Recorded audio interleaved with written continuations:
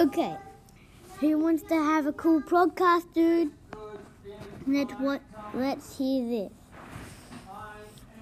Okay, so we'll start with the giant teddy bear.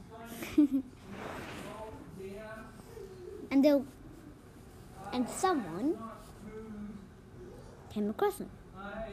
And then someone went.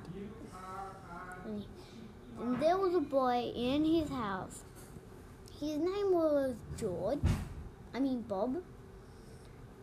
And then he started to find some blackberries because it was his favorite food. But then he ran out. So he asked his mum, "Can I go in the forest, Mum?"